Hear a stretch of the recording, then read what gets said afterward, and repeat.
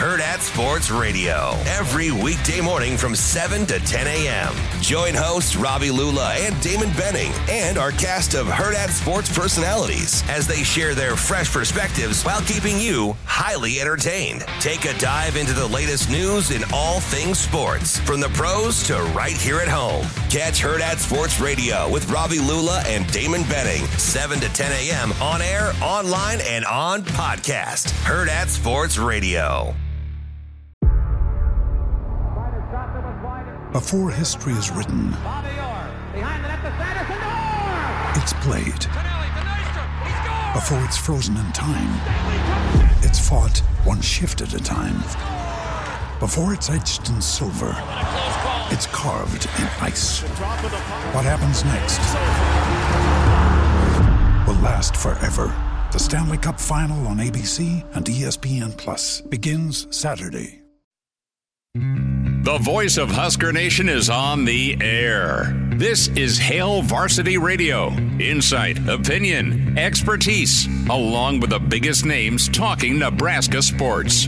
Join in with the show at 402-489-1240 or 1-800-825-5865. Now, here are your hosts, Chris Schmidt and Elijah Herbal. Welcome to it. Mondays here. It's Hail Varsity Radio. We're powered by Cornhead Lager, Chris Schmidt, Elijah Herbal. Welcome in as we get you set. NFL to talk today. Some Husker news and notes as Dylan Raiola is trying to throw the football to the sun based on Twitter video. Or over the mountains. Over the mountains could work too, as it's much nicer in Honolulu than it is in much of the Midwest. But we will grin and bear it as Elijah and I are going with our best South Park tribute. We're wearing stocking caps again today. Numbers to get in, 489-1240, 489-1240, or 800-825-5865. Can send an email, chris@hailvarsity.com, or just find us on the YouTube channel, Hail Varsity YouTube channel, or the Hail Varsity Radio Twitter feed at HVarsity Radio. We do this every day. Start the show off. We do roll call, our starting five. The first five into the stream, you get a shout out. We appreciate you checking us out. Mike was in first as he was waiting since 3:30. Roger checks in. Matthew in at third. Dion comes in at 4. And then Tuck checks in at 5. Patrick rounding out in at 6. So there we have it. A lot going on. Kalen DeBoer, your man, now down at Alabama. Some thoughts on that. Craig Maddock, longtime sportscaster and just Sioux Falls / South Dakota sports insight man. Spent a lot of time in his years with Kalen DeBoer. Craig going to join us here at 4:25. We'll check in. He spoke with Kalen on his podcast on New Year's Day. So I'm anxious to kind of see if there was any feelings. You just never could know, though, right? If Saban was going to step down, and that domino did happen. Greg Byrne moved quickly to fill that position. We'll head down to Tuscaloosa, check in with Lars Anderson, get Lars' take on just the mood around Tuscaloosa, the reception to DeBoer, and the bombshell of Saban's departure. NFL to get into, Husker thoughts to dive into in hour 2. It's the Black Shirt Hour. We'll hear from Black Shirt Charlie McBride, Mr. Black Shirt, a Monday with Charlie, get coach's thoughts on all sorts of things going on in the world of college football and NFL. And then Jay Moore will check in, Black Shirt Husker NFLer, co-host Big Red Wrap-Up. Jay Moore, we'll hear from him around 5:25. And I'd like to make a quick note here before we get going. This is a rare circumstance where an NFL playoff game is running concurrently with Hail Varsity Radio. If you're sitting out there going, man, I don't know what I should tune into. The Bills 2 for 2 on their drives. They're already at 14-0, and just now almost a pick six. It's called an incomplete pass, and the Steelers will punt it away. So 14-0, probably soon to become 21-0 for the Bills.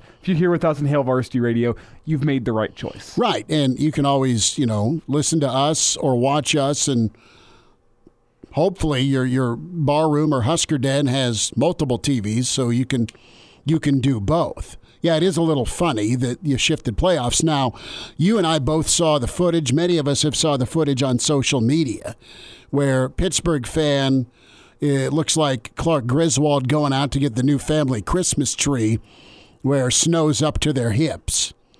That's the look of Pittsburgh fan trying to get into their seating at Rich Stadium, or whatever it's called now, Ralph Wilson Stadium in Buffalo.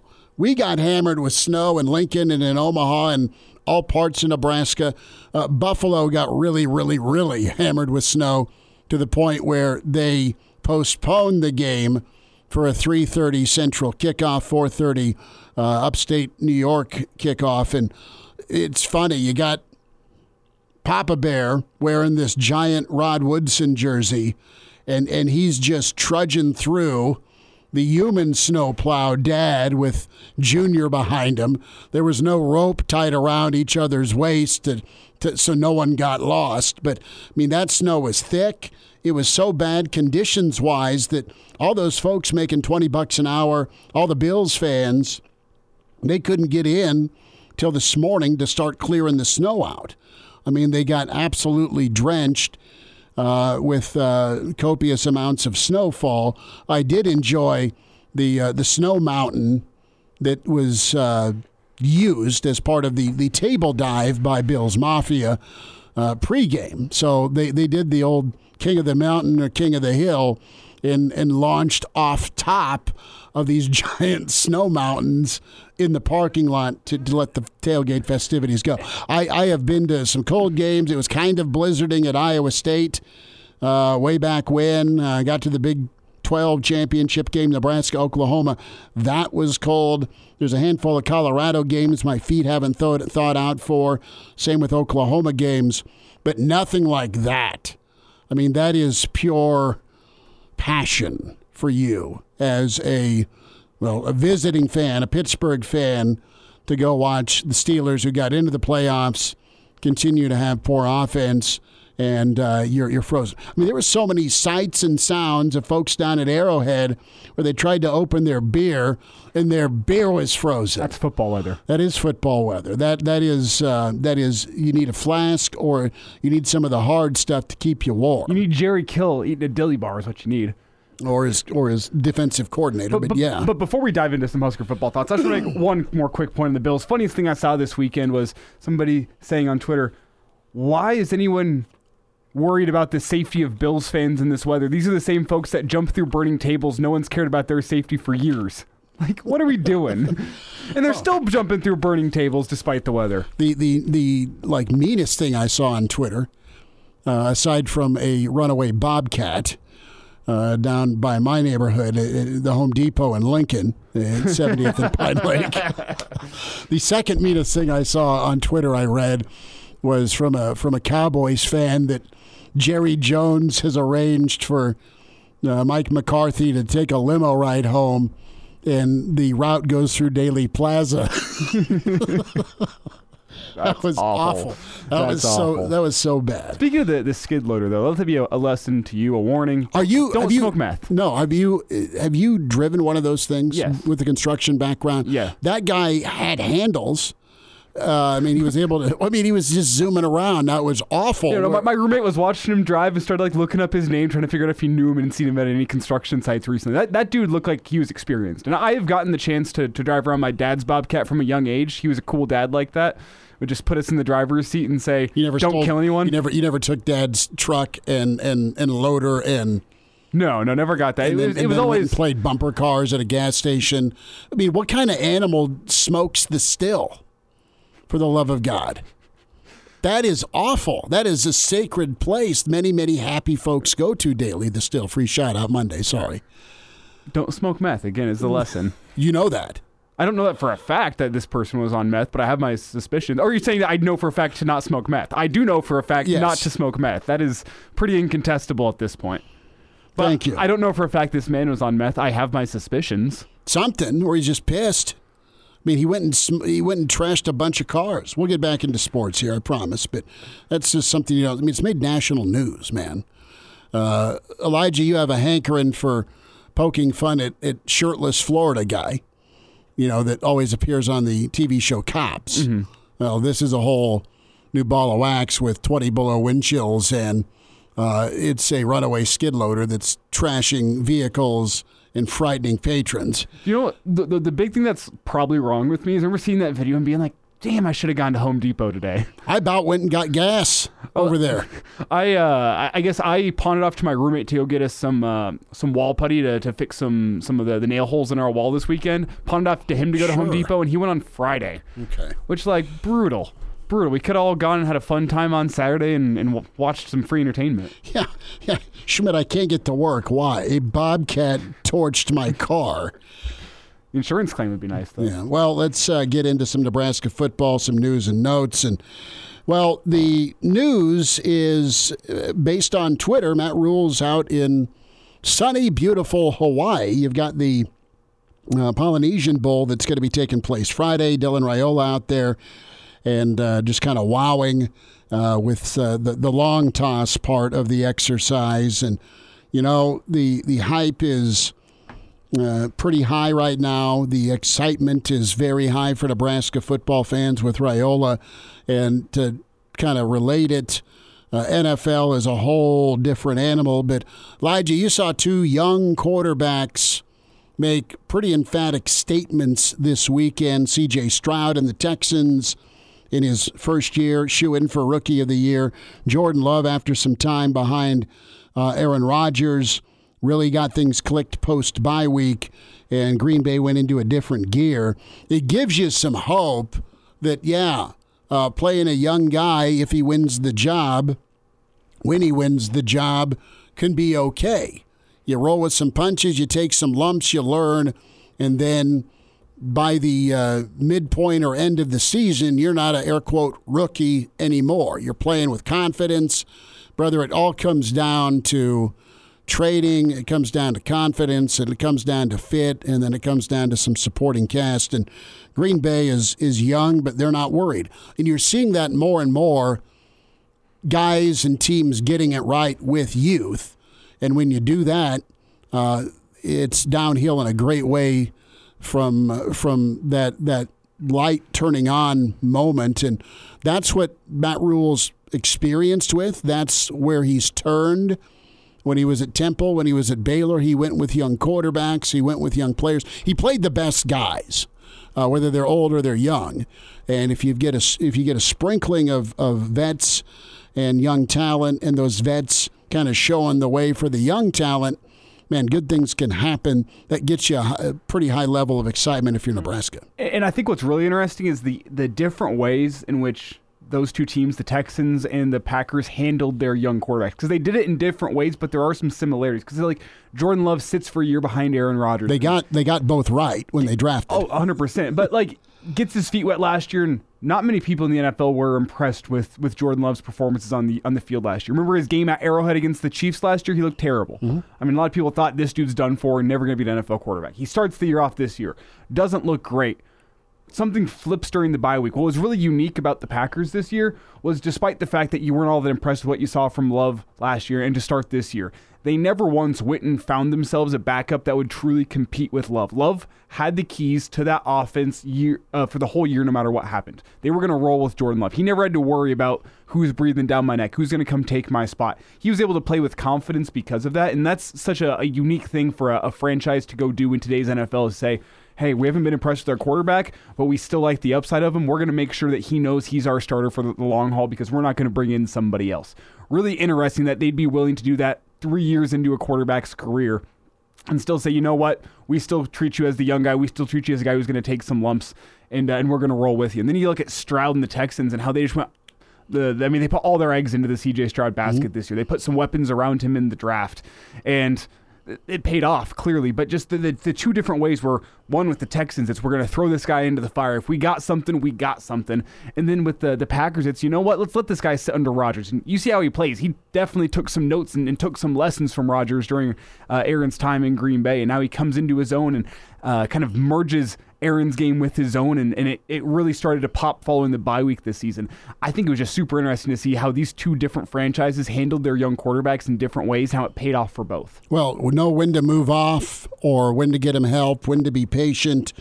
Mac Jones, Justin Fields, both in situations where either the nurturing wasn't right, their confidence was out the window, or there's just not a lot of help. In Fields' case, where he may be on the move to Atlanta, Caleb Williams may end up going to the Windy City, and it's reset time in Chicago already. But a couple of news and notes, Husker football related wise.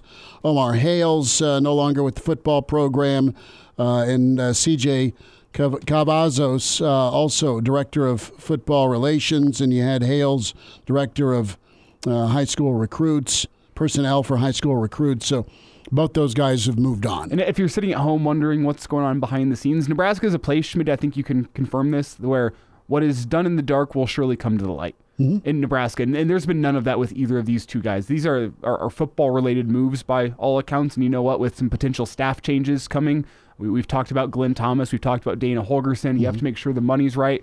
I think this is a CEO looking at his program and saying, what do we really need? What do we not really need? Where can we get some dollars? What is the value that these guys are bringing to our program for how much we're paying them? This feels like a CEO-type decision. This was not a Bob Wager, this guy messed up and now we have to get him on the road. If they had other jobs and they were leaving for other jobs, I think we would have heard about those by now. This just strikes me as a CEO type move from Matt Rhules saying, you know what, we've got some staff changes coming here in the next couple weeks. Let's take a real hard look at our current coaching staff, who is worth the money we're paying them, who's maybe not worth the money that we're paying them, and let's make sure our money is being used in wise ways as we potentially make some staff changes here in the coming weeks. Well, it's an ongoing living evaluation, always. And you have the head man in Rhule, the head man in Trev, that are always trying to get better. They're always going to evaluate, and are you doing the job? Or can someone else do your job? Brother, we're all replaceable. Exactly. And every day you wake up, you got to go hard because you're replaceable. It sucks, but it is a reality. Craig Maddock, legendary broadcaster from South Dakota, has spent a ton of time around Kalen DeBoer and his career. We'll check in with Craig Maddock next. Thoughts on that? Husker basketball stubbed their toe. Both of them on Friday. We'll reset that. Hail Varsity continues. Now's the time to save 30% on wedding jewelry, only on BlueNile.com. Make sure your wedding ring is the one with your pick of diamond and lab-grown diamond bands, all hand-finished and graded for excellence. Or surprise her with something blue she'll love for life, like a stunning pair of sapphire earrings. Blue Nile's jewelry experts are available 24/7 to help. From fit questions to style advice. Right now, get up to 30% off at BlueNile.com. BlueNile.com. And now, back to Hail Varsity Radio. Thanks for hanging out on a Monday. Plenty of NFL to get into tonight. Jay Moore, Blackshirt Husker NFLer. Next hour, Charlie McBride. Lars Anderson from Tuscaloosa. In about 15 minutes, we welcome in Craig Maddock with us as his show, the In Play podcast on South Dakota Public Broadcasting. Longtime legendary sportscaster in South Dakota. Craig, it's been a while. Thanks for saying hey and taking time with us today. How are you? I'm good, and thanks for reading the intro that I sent you. That was good. Anytime you put legendary in there, that's pretty good. Well, it was in all caps. I had to make sure. Things are crazy. I mean, with college football, I know the Huskers it's always crazy, but just recently now here in Sioux Falls and across South Dakota, everybody going crazy with Kalen DeBoer, and it's kind of fun to talk about him, a guy who, a little kid from Millbank, South Dakota. And now look what he's doing now, one of the top programs in America. It's just totally crazy and good for him. It is awesome. And Craig, you spoke with him on New Year's Day on your podcast. Any inkling at all? We didn't know Saban was going to step down. I mean, there'd been a little smoke around. Is St. Nick going to go step away? But this thing transpired pretty quickly, and it was a short list with the athletic director at Alabama, Greg Byrne, and you have what an impression Kalen's made, not just at Washington, but throughout his entire career. And you've gotten a chance to see that up close. Well, it may have looked like it was a quick turnaround, but really it has not been. In the background, there have been a number of Division I programs who have made contact with DeBoer over the last year.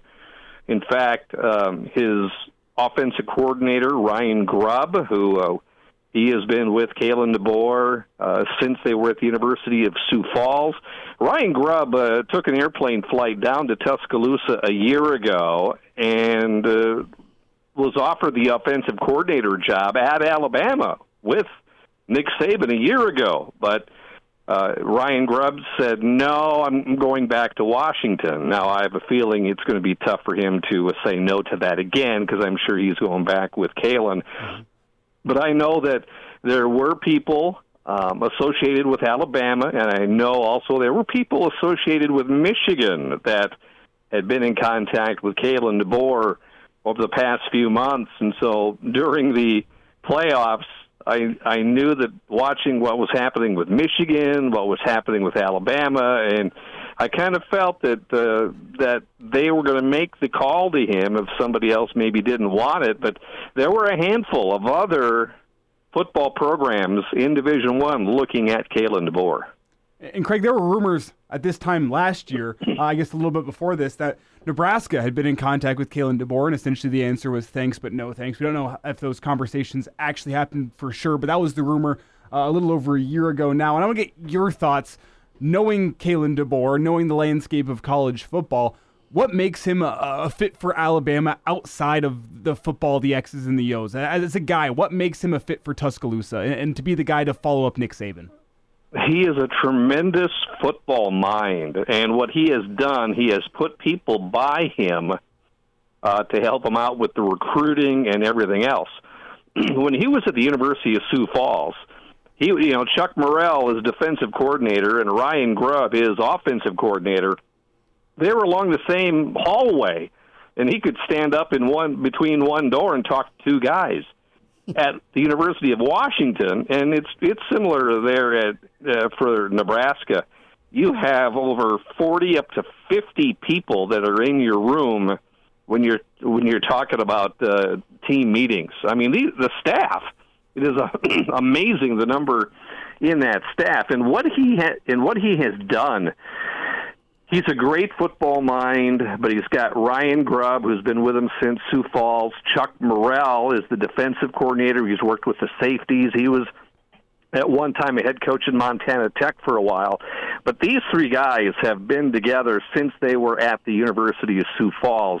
And it's just crazy that those three guys have been the centerpiece of how they've put that football program together. And I would not be surprised, a name that may come out down the road here, too, is Curtis Riggs. Curtis Riggs was the quarterback who threw a bunch of passes to Kalen DeBoer when those two went and had a national championship at the University of Sioux Falls, back in 1996. Curtis Riggs, of course, was the head coach of the Sioux Falls Storm, National Indoor Football League. Folks from the Omaha Beef may remember the name Curtis Riggs, but there's a chance that Curtis may be joining that program as well. In just all four of those guys, really good football minds, and it has worked, whether Kalen was at Indiana or Southern Illinois, at Fresno State, at Washington, and now let's see what happens at Alabama. Craig Maddox with us, longtime legend in South Dakota, and his podcast, the In Play Podcast, find that on Apple, Spotify, iTunes, as he has watched and been a part of Kalen DeBoer's career all the way back to Sioux Falls. And you want to hear a really interesting fun fact here? Curtis Riggs was the quarterback of the Sioux Falls Storm in 2003. You mentioned the Omaha Beef. You know who their quarterback was in 2003? I know the name. Matt LaFleur. Matt LaFleur. Head coach of the Green Bay Packers. LaFleur was... Good one. Yeah. I was doing games, arena ball then. I think I went up to South Dakota and Sioux Falls after I left South Dakota, and I think the Beef put up a 76 spot with no running clock. Ouch. Much like Kalen DeBoer would put up 60 spots on Nebraska Westland, and there was no running clock. So you got to see a lot of Kalen a couple of years in a row. But what's his personality like? You mentioned Millbank, and I know that area. And just climbing the ladder like he did, not really being afraid of any challenge, being confident. And I love the point that you made about how and who he surrounds himself with on his staff. But from a guy standpoint, sitting down having a beer with him or a cup of coffee or whatever the case, I mean, what kind of drives him, in your opinion, to take on this challenge? Well, he's just like you guys and me. We're so Midwestern, okay? Yeah. Can we label ourselves Midwestern? We're wearing stocking caps, yes you can. Know, we care about people. We care about people, and he's down to earth and doesn't get too big on himself. You know, the biggest thing, though, his biggest influence was his former coach at the University of Sioux Falls, Bob Young. Bob Young was revered by so many people around South Dakota, and of course when he coached all those years at the University of Sioux Falls, he had a huge influence on Kalen DeBoer, not only maybe with his faith, but also the way he challenges and helps athletes. He goes out of his way, and he won't end the day until he believes that he has helped his athletes. So he certainly feels like a coach's or a player's coach, but here's a guy who's been in the spotlight, but every time I look at him, it still looks like us, after a ball game, going up to him and just saying, how you doing? And he'll come up and pat you on the back and say, how you doing? How's the family? Hope things are well. Just an amazing, great guy. And a lot of folks in South Dakota are going to be, I don't know if they're going to be wearing crimson a lot, but at least they're going to be following Alabama down the road. Well, I was going to ask how many South Dakotans are going to make the trek down to Tuscaloosa for a ball game. I'm sure that's got to be in the works. We were excited for next year because, let's face it, Washington and the Pac-12 or 10, whatever, becoming members of the Big Ten, where eventually, Washington is going to go to Nebraska and play. And we were looking forward to maybe seeing him play Minnesota and Iowa in the Big Ten. But now it's going to be a little tougher to see Alabama. Is Alabama going to play Nebraska at home here anytime soon? Is that on the schedule? Not a home and home. The expansion continues with the Big Ten, as you know. So you're getting a lot of good home and road games with the expanded Big Ten. And it's a divisionless setup now. I think Tennessee's on the slate. I think Oklahoma's on the slate. I think Arizona's on the slate for now. The Buffs and Coach Prime come to town next year. So some of the non-cons are a lot of fun, but, each week is going to be pretty treacherous. That was a long-winded way to say, no, we don't want Bama. Hey, let's be honest. At some point, the expectation is for each school to see one another in the 12-team playoff. Well, right? What's going to be neat, too, is that, South Dakota now has 2 coaches in the SEC from South Dakota. Josh Heupel, who is from Aberdeen, he is, of course, at Tennessee. So when Tennessee and Alabama play each other, you got a couple of coaches from South Dakota who will be going at it. So potentially South Dakota, the next future hotbed of college football? Wow. They have been on a great run. Mm-hmm. I don't think you're going to see what Kalen DeBoer has done in a while. That it is a special story. And, as a head coach, he's 104-12. Have you ever covered a game he lost? I was involved when they lost in the NAIA National Championship to Carroll College. It was like 50-0. No. It was one of those games where the Cougars did not bring the right spikes for their shoes, and it was slippery, it was icy, and Carroll just ran all over them. So it hasn't happened very often with Coach DeBoer. Craig, before we say goodbye, tell Nebraska fans a little bit about your podcast, and we know you can hear it on Spotify, iTunes, Google Play, but what you're doing with the pod. Yeah, you can go to SDPB Sports on Facebook and Twitter, and then just /InPlay. And I'm in my 4th year with the podcast. I've been with public broadcasting for over 20 years.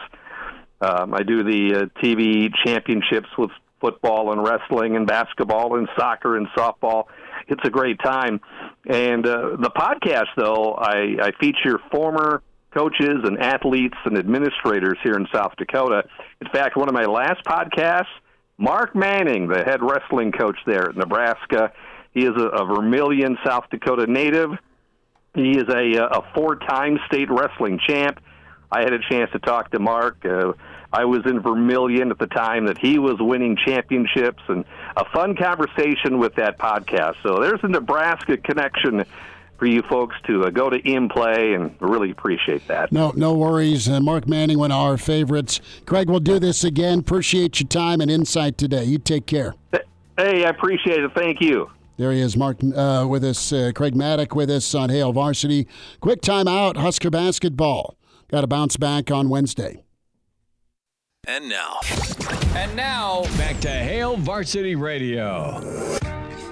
Back into it. It's Hail Varsity Radio, powered by Cornhead Lager. Chris Schmidt, Elijah Herbal. We're dressed like South Park kids today and working on his 10 down in Alabama.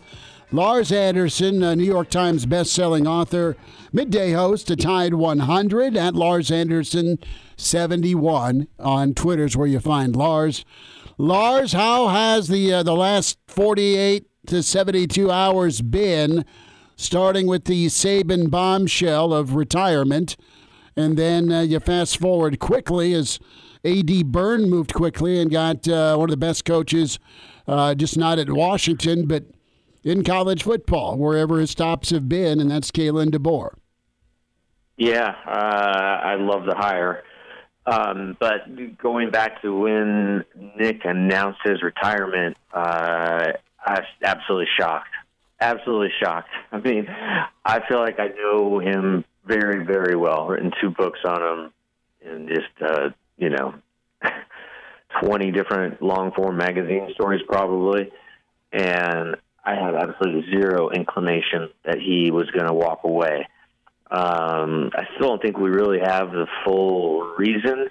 There's a lot of rumors here in Tuscaloosa and Birmingham about the health of a family member, but I've also been told by a writer who has basically been embedded with Nick for this year for a book that once he got back from the Rose Bowl, a couple of his stud young players came into his office and demanded money.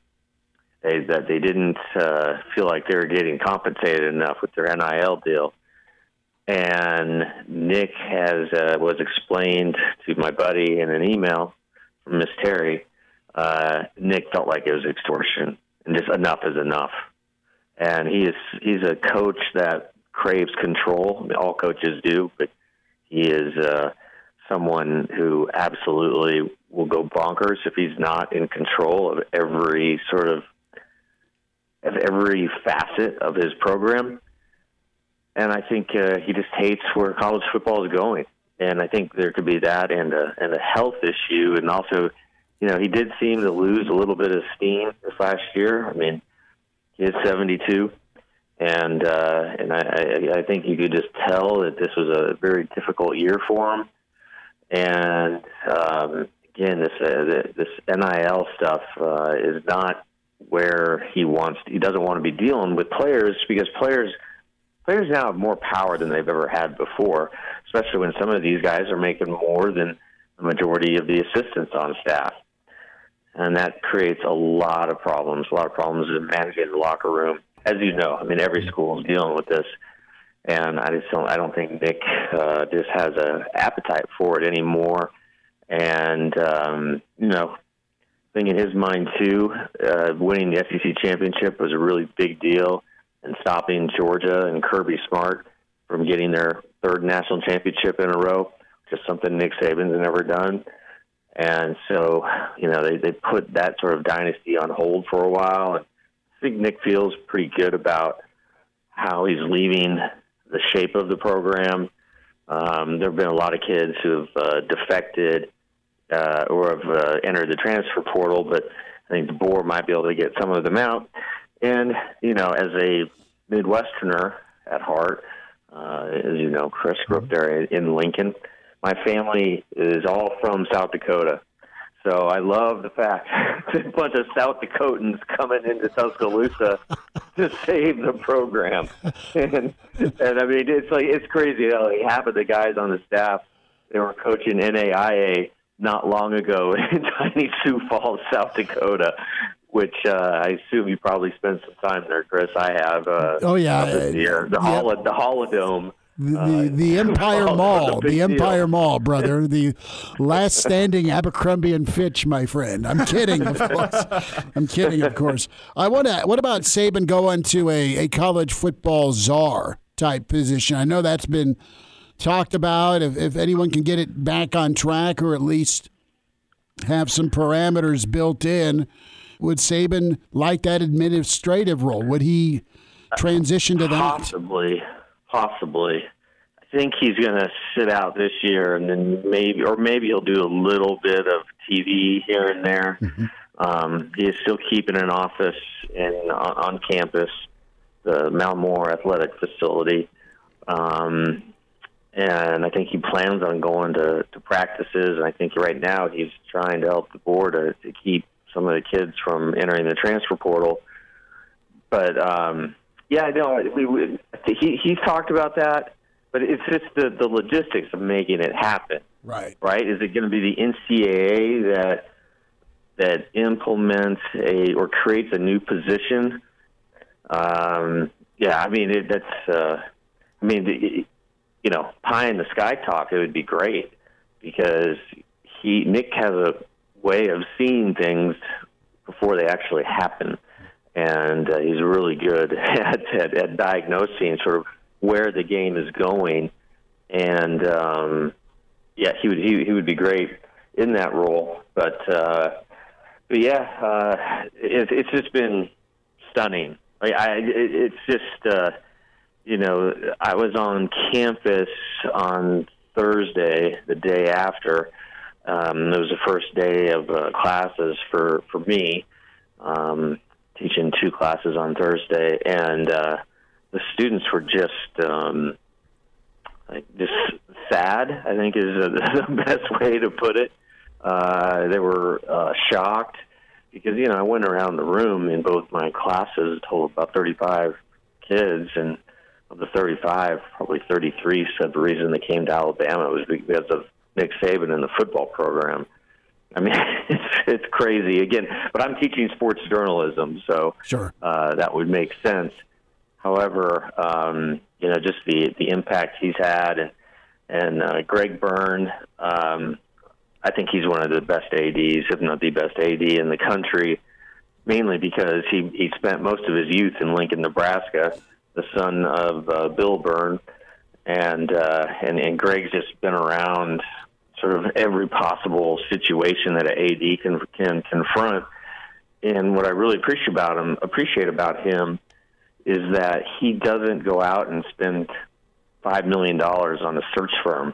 He's a one-man search firm, and he doesn't tell anybody what he's doing. He just gets on the private jet and goes off into the wild blue yonder, and nobody really knows where he's going. And that's what he did when he hired Nate Oates, the basketball coach, who has had amazing success. And I think DeBoer really was his maybe second target behind the Oregon coach, Lanning. But I do think, he wanted to get somebody who was kind of outside of the SEC footprint. And I know Lanning spent a little bit of time in Tuscaloosa, but he just, it's tough because you don't, and it's obvious too, that you don't want to be the coach who follows the legend because of the shadow that the legend casts is so wide and long and hard to get out of. But at the same time, this is a hell of an opportunity for a guy that was coaching NAIA football not long ago. And I think he's going to make the most of it. He seems very sincere, seems very Midwestern, And, so far he's made a really good impression on Alabama people. And now, back to Hail Varsity Radio. Lars Anderson, a New York Times best-selling author, midday host to Tide 100 at Lars Anderson 71 on Twitter is where you find Lars. Lars, you mentioned the Saban shadow and Saban keeping his office on campus. I've seen two sides to this. One side, there's a group of people saying, man, tough for DeBoer that Saban's going to be looking over your shoulder and controlling your decisions as you try to install your brand at Alabama. But then on the flip side, I've seen people saying, well, there's no better person than one of the best in college football to have in your corner as a part of your support system. What's your take on Saban's continued influence over Alabama as DeBoer takes control? I think Nick is going to be very careful not to hog the spotlight and really to stay out of it and sort of stay in the background and make sure that everybody knows that this is DeBoer's team and going to be sort of created in his likeness. But at the same time, if you're DeBoer, DeBoer's it's a tough situation. Imagine. If the next guy after Tom Osborne would have never had any affiliation with the University of Nebraska. With Solich, it seemed seamless and good at the time, and the athletic director, the athletic staff really messed that up at Nebraska. But yeah, I think Nick is going to be very cognizant of not trying to appear to be overbearing. But at the same time, if you're DeBoer, you definitely have to, welcome him with open arms. And again, it's tough coming from the Pacific Northwest and not really having any, recruiting relationships with high school coaches in the South. And I know he's going to focus on hiring guys who have reputations as really good recruiters, but still, recruiting is really like journalism, relationship-based business, and DeBoer simply doesn't have the relationship with any of the coaches who are 500 miles around the university, and that's really where Saban did so well, was cultivating those relationships and just having wide open dialogue with all these different high school coaches, and DeBoer starting at zero, and it's going to be tough. Auburn people here are hoping that he is the second coming of Brian Harsin, the dumpster fire of a coach at Auburn coming from Boise, in a very kind of similar situation. But I think DeBoer's going to do a really good job. Have you guys been impressed with him? Yeah, he's as Midwest comes. He's even keel. He's climbed the ladder with him and his staff. He's taken really tough jobs, and he's won. And the recruiting base he set up in Northern California with his 2 tours at Fresno, his connections to Florida through Indiana because they recruited Florida, were good. And if he doesn't know it, he's going to listen, and he's going to hire the right people, I believe, to surround himself with. Not only is his own guys coming with him from Washington, but I think he'll keep who he can and who want to stay with him on at Alabama to cut down that tourist type stamp on him. And I think maybe most importantly with him is how he welcomes, embraces, and thrives in the modern era of college football. Yeah. Simply put, with his short stays, he's used the transfer portal well, got some good pieces in recruiting. He just seems to understand the modern college football, where it's going. Lars, we'll do this again. Be well, and thanks for a few minutes with us. Yeah, thanks, guys. I appreciate it. This is Christian Peter. I'm sorry, but the stories I have about Charlie are not appropriate for the public. The right case of the Mondays. It's Mr. Blackshirt, Charlie McBride, on Hail Varsity Radio. Back with you, it's Hour 2. It's Hail Varsity Radio. We're powered by Cordhead Lager. It is that time. The Blackshirt Hour kicks off. Mr. Blackshirt himself, a Monday with Charlie. Coach Charlie McBride with us. Coach, how we doing? Are you trying to stay warm? We're all just kind of de-icing here over the weekend. How are you? Well, I went out to see how my truck was going, and it didn't make a sound. It was so quiet. So it's frozen stiff, and I couldn't get in it, first of all. It took me about 10 minutes to get the door open. So it's been really cold. I mean, it's, I'm sure we hit 10 below before, sometime during the night. We had about 7 this morning, or -7 when I got up. But the thing they did was call up the wind. We had a wind warning, and they called it off. So it's been pretty quiet. There hasn't been a lot of wind. And when you don't have the wind and you have the sun, you're at least going to know you're going to stay alive. I got to ask you, all those years on the sideline, how'd you stay warm? And the topic of no sleeves, because none of your defensive linemen wore sleeves. Was that? Go ahead. They're nuts anyway. I mean, but we went down to Iowa State one time and played in the wind tunnel when they didn't have those buildings. When they didn't have their new stuff, and it was a ground blizzard on the field. And I had left all my winter stuff at home, so I was in a windbreaker. And you talk about, I thought I was dead. It was really cold. And I just kept my mouth shut. I didn't want to tell anybody how stupid I was. Well, Charlie, the positive is now that you're retired, you don't have to be down on the sideline. And the cold weather gives you a perfect excuse to not leave your couch all weekend. Nobody can say anything. You can just point outside and say, my alternative's going out there. No, thank you. I'll watch football. You have the perfect excuse for an NFL wildcard weekend. Yeah, but I'd be lying. I'll tell you what, that's the hardest thing in the world is cold weather when you're coaching, I think. But, we were lucky.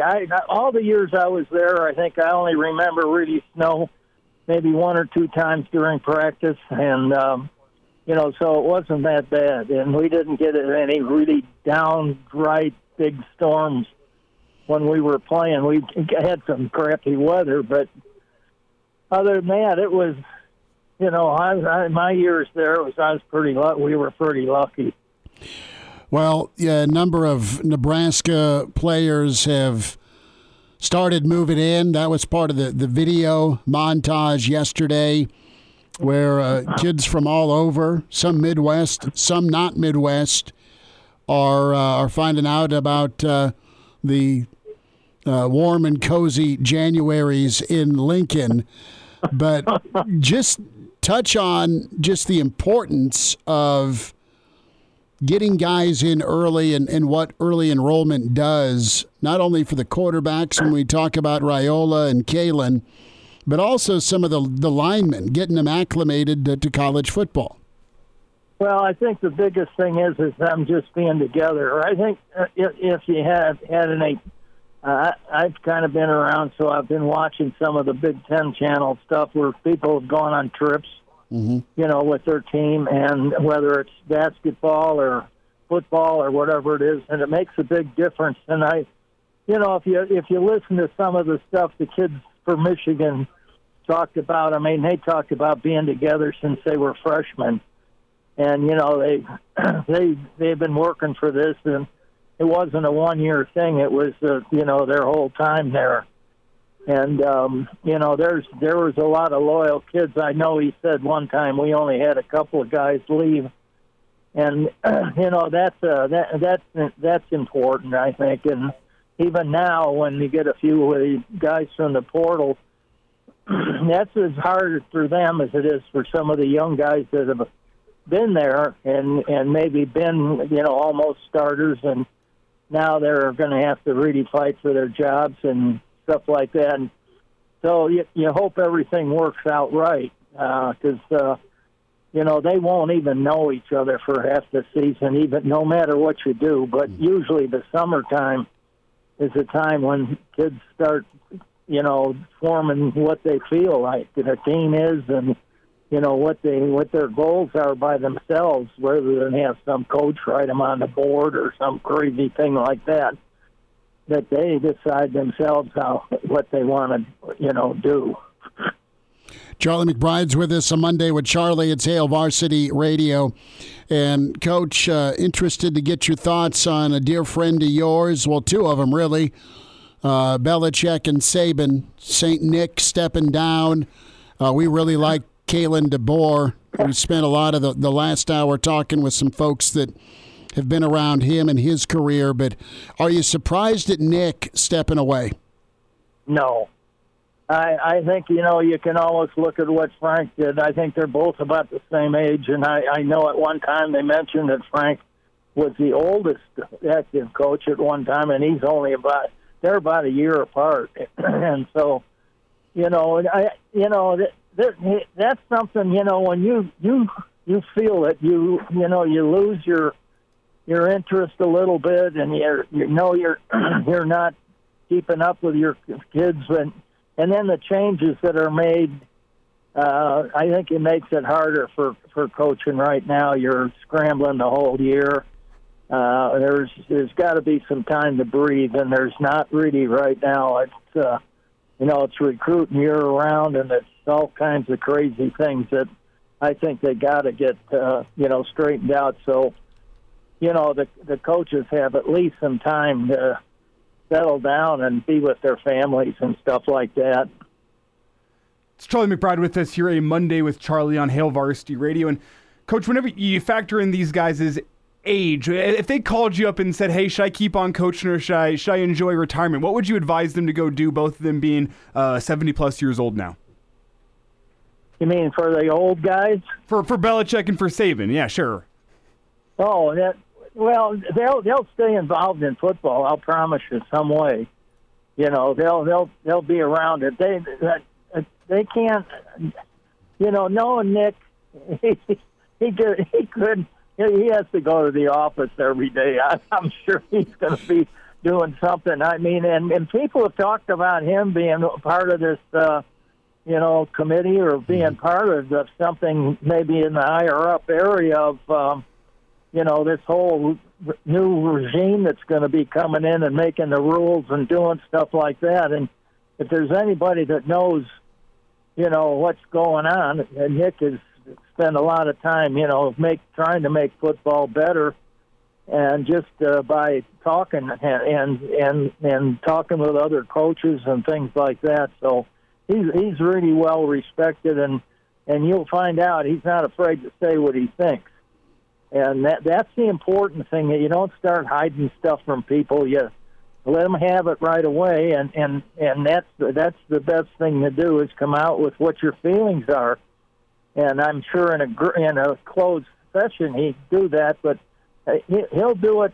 He'll tell you everything that's going on, and and he's hard nosed at it, and so that's what you need to have. I think you need to have somebody that's going to be honest with everybody, and get what everybody's feeling. I think once you are honest, they know that they can be honest too, and so it's going to be interesting to see what happens to both of them. I think Belichick, being in the other league, he may end up still coaching for a little bit, but I don't know that, but because he's of the age where he could take it. But I think in the NFL, it's a little different, especially for the head coach. Sometimes when they get into the what we would call the recruiting part, or the part where they're deciding on players, a lot of those head coaches don't have a say, and some of them are general managers. So there's all kinds of different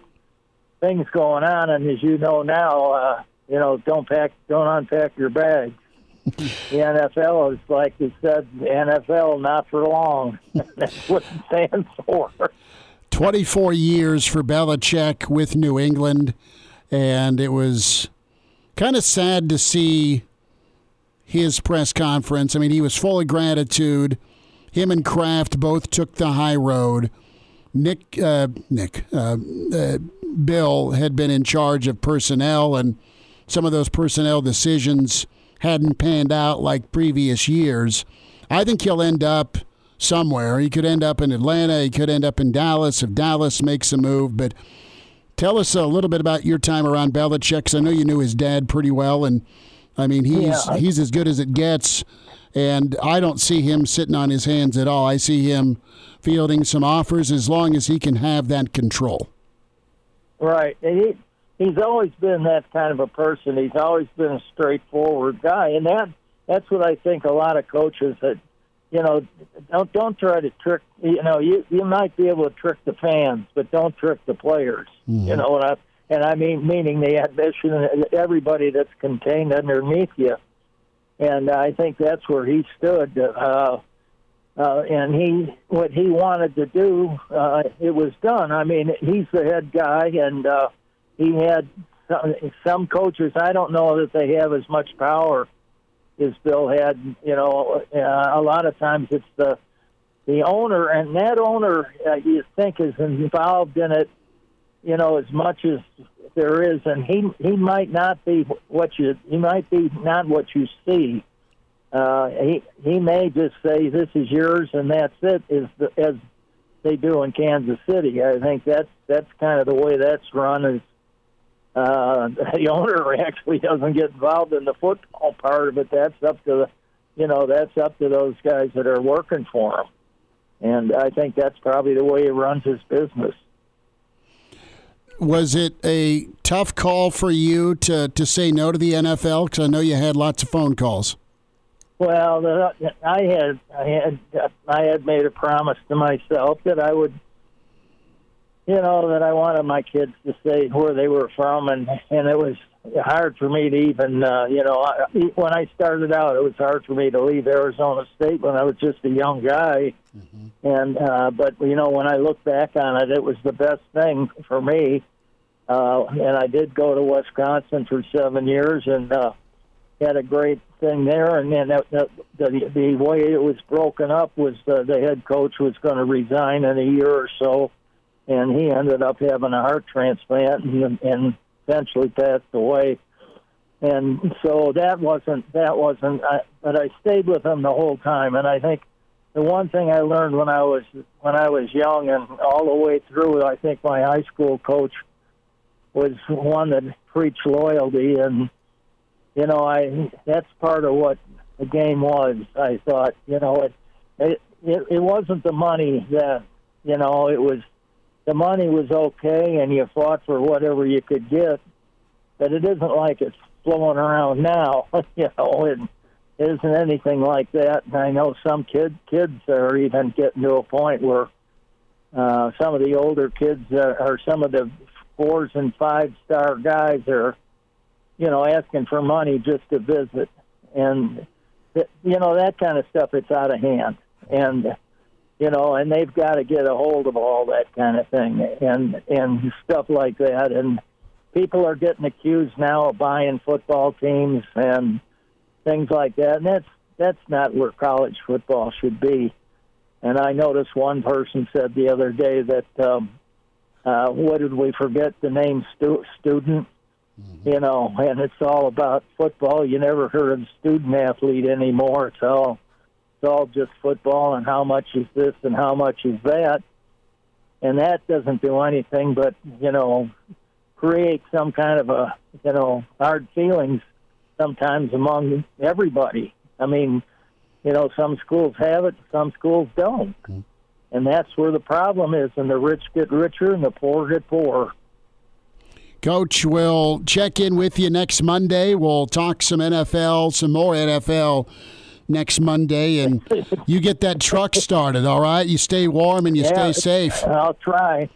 They'll be moving their feet now this next couple of weeks, I'll tell you that. These owners get crazy. And if you go to many of the places, all you do is, best thing a lot of them do is go have a couple of drinks and then start making decisions they wish they never made. You need another round, another zero. Excuse me. On that right. check. Mr. Blackshirt, Charlie McBride, a Monday with Charlie. Reminds me of some of the stories we heard from Lars about Jason Light down in Tampa. Yeah, that was funny. Yeah, good old Jason, one of Charlie's favorites. Coach, you take care, and we'll check in next week, okay? Thanks, guys. I'm looking forward to it. Okay. Right. Bye. There he is, Mr. Blackshirt, Charlie McBride. Good to hear from him. Plenty of things covered there. Reminder about buckling up. It is icy. It is still slick in many parts of the state. Use your seatbelt. It saves lives. It prevents injuries. Only if properly worn. Make it click. A message from the NDOT Highway Safety Office.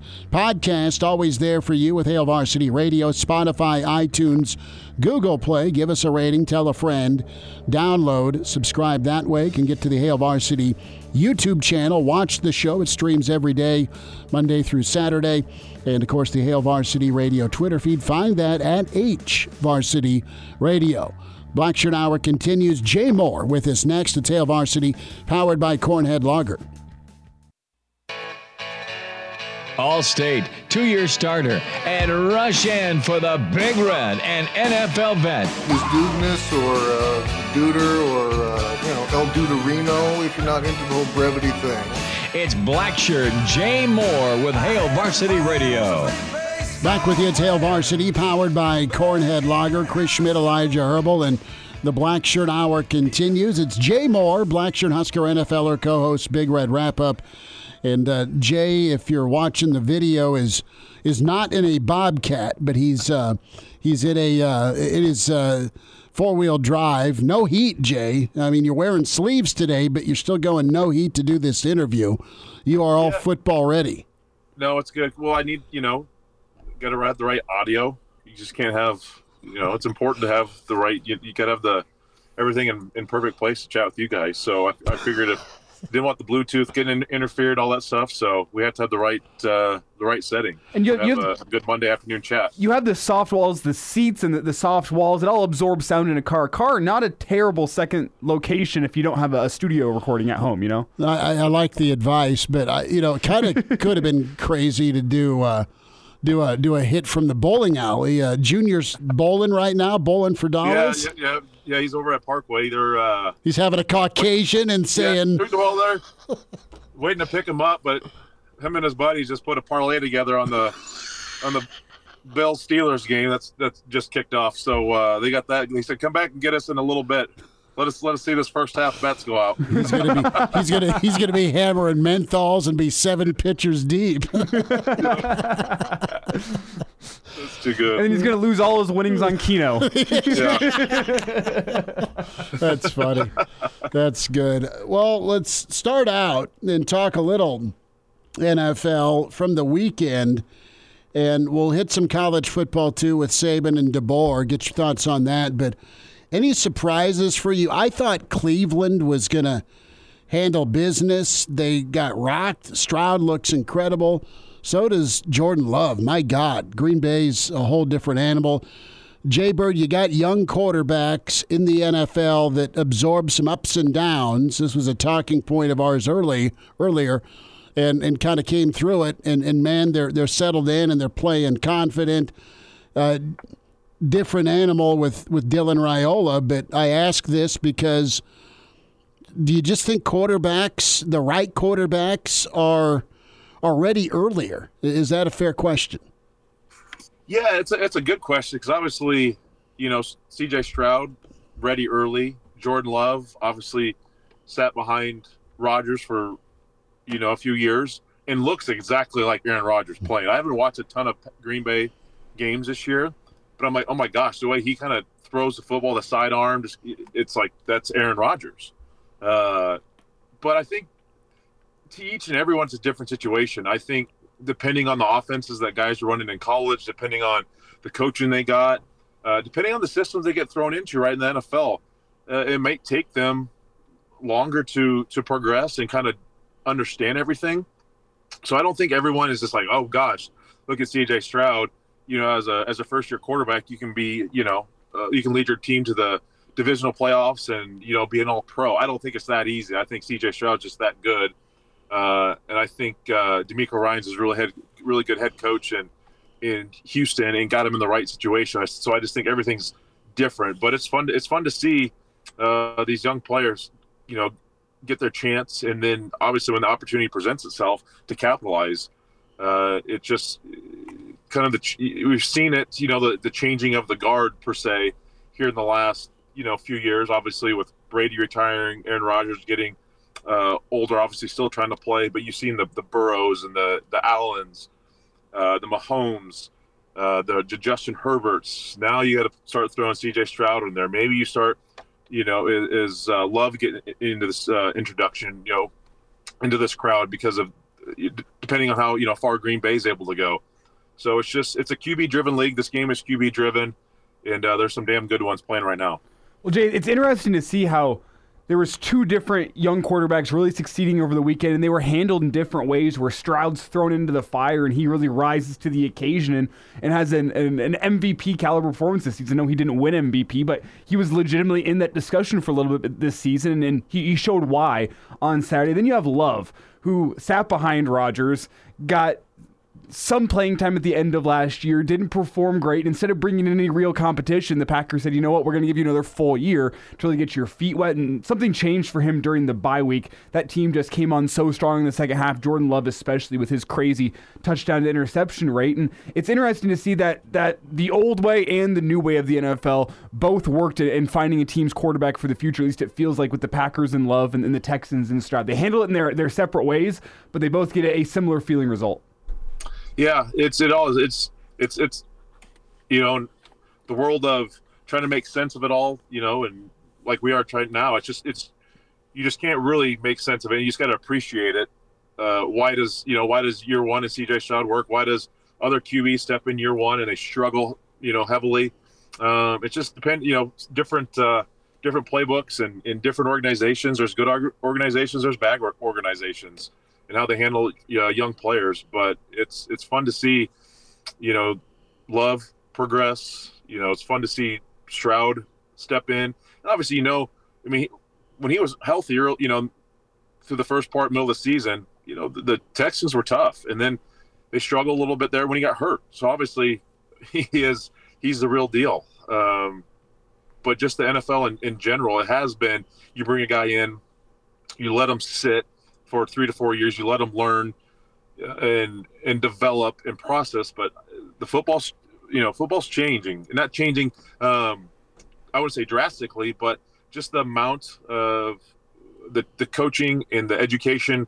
I think it's just starting earlier for kids to understand it at a much younger level, middle school to high school to college. It's just they're able to grasp information just with technology and all these things. So you just see kids, and guys can step in right away at the NFL and play very successful for the most part. There's probably some other guys, that in the last couple of years that have struggled earlier in their careers, but what CJ Stroud's doing is very, very impressive. Super important to get to that right situation, like Joe Burrow landed with Zach. You have Green Bay, the picture of quarterback picking and development. I mean, 2-3 quarterbacks in 30 years, and not to anoint Jordan Love yet, but man, he really flipped a switch, which is important and impressive. I think all you need to know about Love is that Bears fans are terrified of that performance yesterday. Oh, completely. No, you look at Chicago's situation. I mean, they may move on and get a bunch of picks from Atlanta and go with Caleb Williams. Yeah, that's case in point right there. I was trying to think of other quarterbacks. I mean, Justin Fields, a top pick, and just the Bears is just they're a good organization, but just haven't got the right guys and staff in there to figure it out. I look at other successful college coach, QBs. Marcus Mariota struggled, coming out. The Falcons had drafted a quarterback. He's struggled, at times. It's hard, and I truly believe it's about getting the right mix of the staff with the organization, and then getting players in the right position and the right mindset. Because sometimes there's some bad coaches in the NFL. Trust me, I've seen some, and they can just egos and just all that stuff just gets it become a mess. I mean, you get a young kid that's given the keys to the franchise and a whole bunch of money. it can be a very stressful situation. So the chemistry matters so much. And that's why you see teams obviously go through the due diligence that they do now to draft a guy, because they know it has to work, and you have to land a guy and you have to hit early on. Otherwise, it sets your franchise back years. And I mean, the Lions are just finally getting out of it, right? Of setting their franchise back. So you gotta go through everything with a fine-tooth comb and find the right GM, head coach, and quarterbacks or your top picks to fit what your team needs. As a Broncos fan, Jay, tell me about it. Oh, we won't go into that. But Paxton Lynch to Simeon to Russell Wilson and 7 other guys I'm not even naming. Oh, my God. Yeah, that old John. Elway was supposed to make it better, not worse. Yep. Jay, let's get your take on Saban stepping away and Kalen DeBoer, Midwest dude that said, you know what, I'll take that challenge and that shadow, that animal on of Alabama as he's rolling Tide.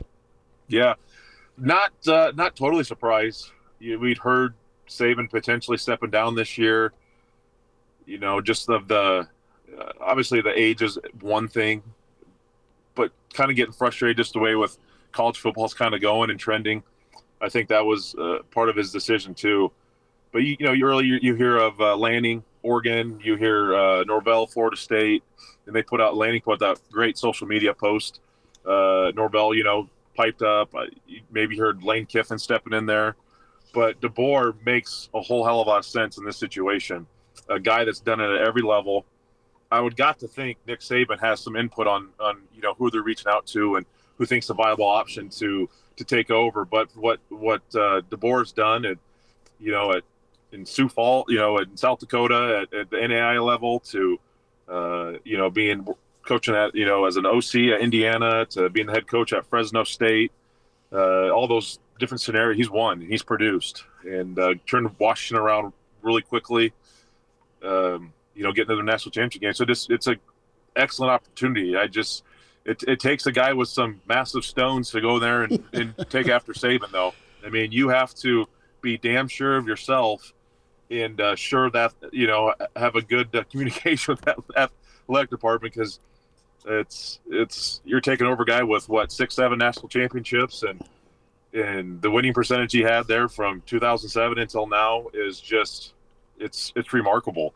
But I think that's a guy that's up for the challenge, and it's going to be kind of do they take a step back early on with DeBoer? You've seen some transfers from Alabama. He might get some guys to leave Washington and come to Alabama too. But do they take a step back with Texas and Oklahoma stepping in next year, or is it just business as usual for Alabama? And it's 10, 11, 12 wins, and they're playing an SEC championship game every year. It's going to be kind of fun to see this process go down, because we know what the process is after a legend steps down and you have a guy come in. It's not the easiest task in the world.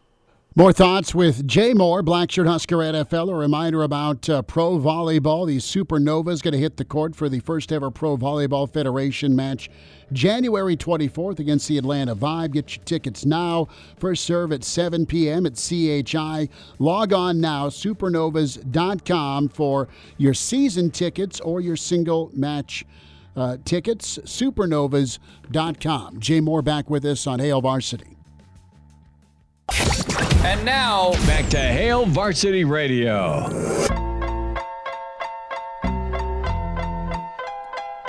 Jay Moore's with us, Blackshirt Husker NFLer, Hail Varsity Radio. So we're talking the world of college football. All right, the carousel is spinning crazily to the NFL. And what does your gut tell you about Harbaugh? You weren't in Frisco when Jimbo was there. But you know what happened with some of your mates, and you went to the Niners went to a Super Bowl under him. It sounds like he is interviewing with the Chargers, the Raiders open, Vrabel's out there. Do you think Belichick ends up in Dallas? Kind of throw your dart, if you will, for some of these NFL openings and some of these names that need to find a new address. Yeah. I think Harbaugh he wants another shot at the NFL. I think he went back to his alma mater, got them obviously a national championship, got into some sticky situations of which we've discussed at length. But I think he wants another shot. And Chargers, he spent some time, part of his career, I believe, with the Chargers, so that makes sense to go out there and try to fix that situation. And he's got a great quarterback and some great talent that honestly just underachieved this year. To step in there and get them right. I think any team that's looking for a coach you got to look at Mike Vrabel. He is a fantastic coach, smart, very, very smart, but a player's coach. Anymore, that's what you need in the NFL. You need a player's coach. Season's so long. Season's a grind. You have to have great relationships, and you have to kind of be able to say, hey, Vrabel's only been retired for, 10 years maybe? I don't know how long he's gotten into the coaching business, but he won all the Super Bowls with Brady.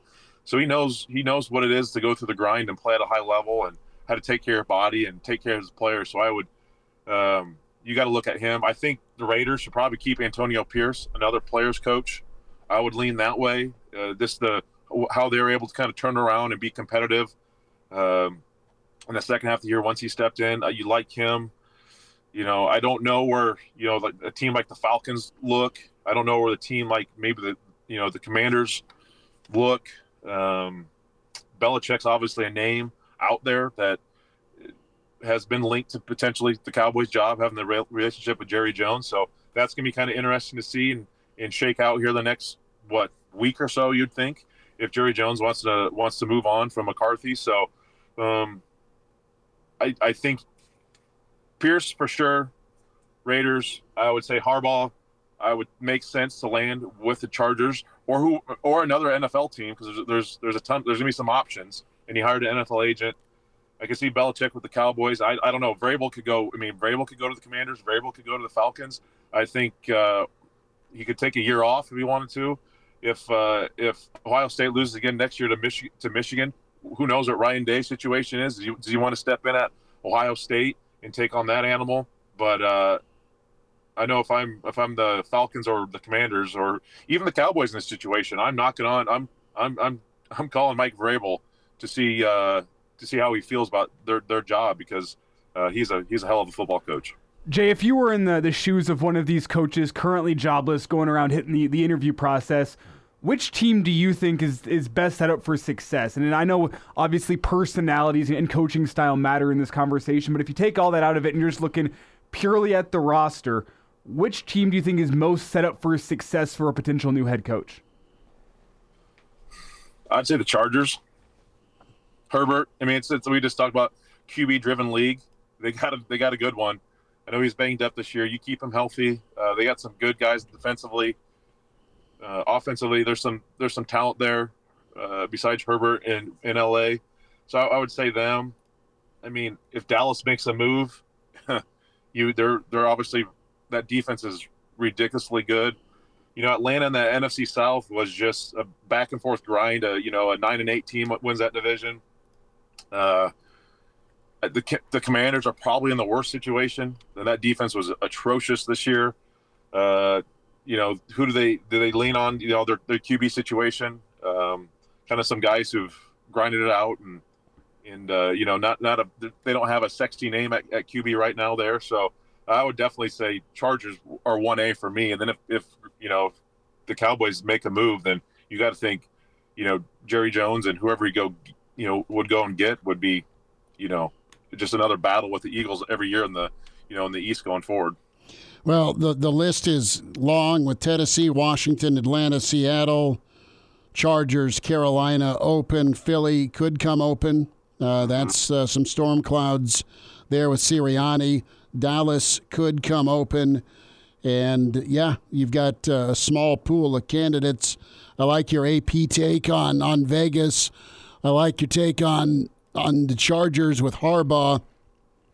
And I think Belichick will coach again. I know Atlanta's really hot after him.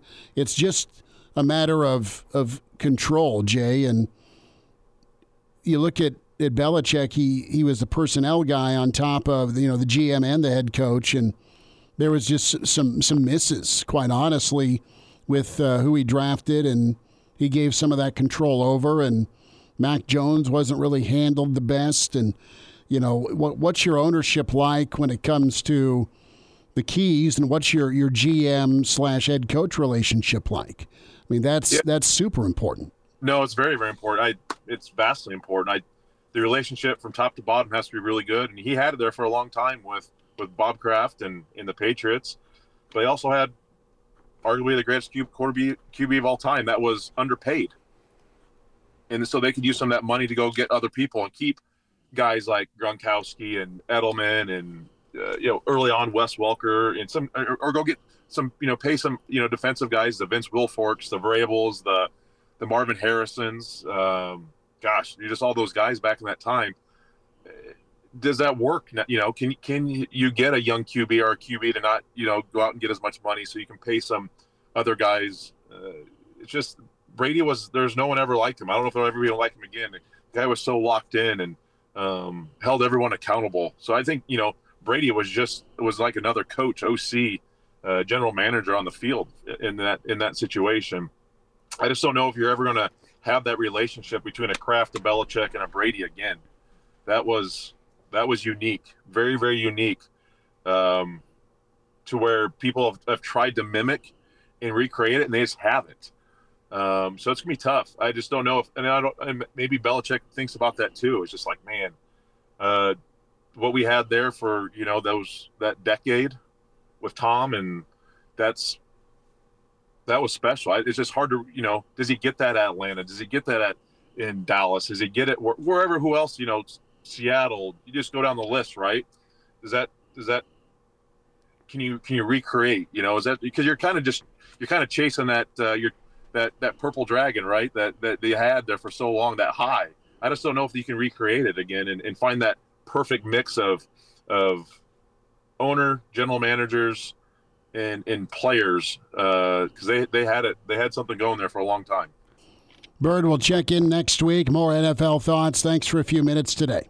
Yep, you got it, boys. Good to spend time with Jay Moore, Blackshirt Husker NFLer. Podcast is there for you. Spotify, iTunes, Google Play. We'll get to some of your stream questions. Steve, thanks for chiming in, and he has a plethora of NFL questions.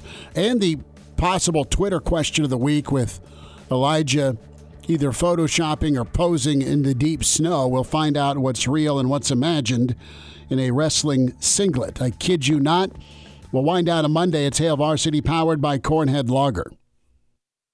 And now, back to Hail Varsity Radio. One final time, a Monday edition Hail Varsity Radio podcast, Spotify, iTunes, Google Play, Hail Varsity YouTube channel, Hail Varsity Radio Twitter. If you follow Elijah Herbal on Twitter, and you should, at Herbal Essence, you see hilarity and, quite frankly, informational tweets as well. So you, good sir, may or may not have jinxed the polar bear Friday night. Don't put this on me. Well, is that a real picture of you in a wrestling singlet out in the snow, or was that just magically photoshopped with your editing skills? How good do you think I'm at Photoshop? Yes, I went out into the snow. You psycho. There's a whole album on my camera, actually. That's okay. Steve, loyal listener Steve, where's the pineapple on Elijah's desk? I just didn't have time to run to the store. Yeah, thank you for that. I got a whole bunch of them. Yeah, I know. Good for you. How was the Joe Rogan experience of the cold plunge? It was cold. Yeah. It was. Well, the worst part was after. Aside from the photo. That was funny. Oh, it was good. Yeah, no.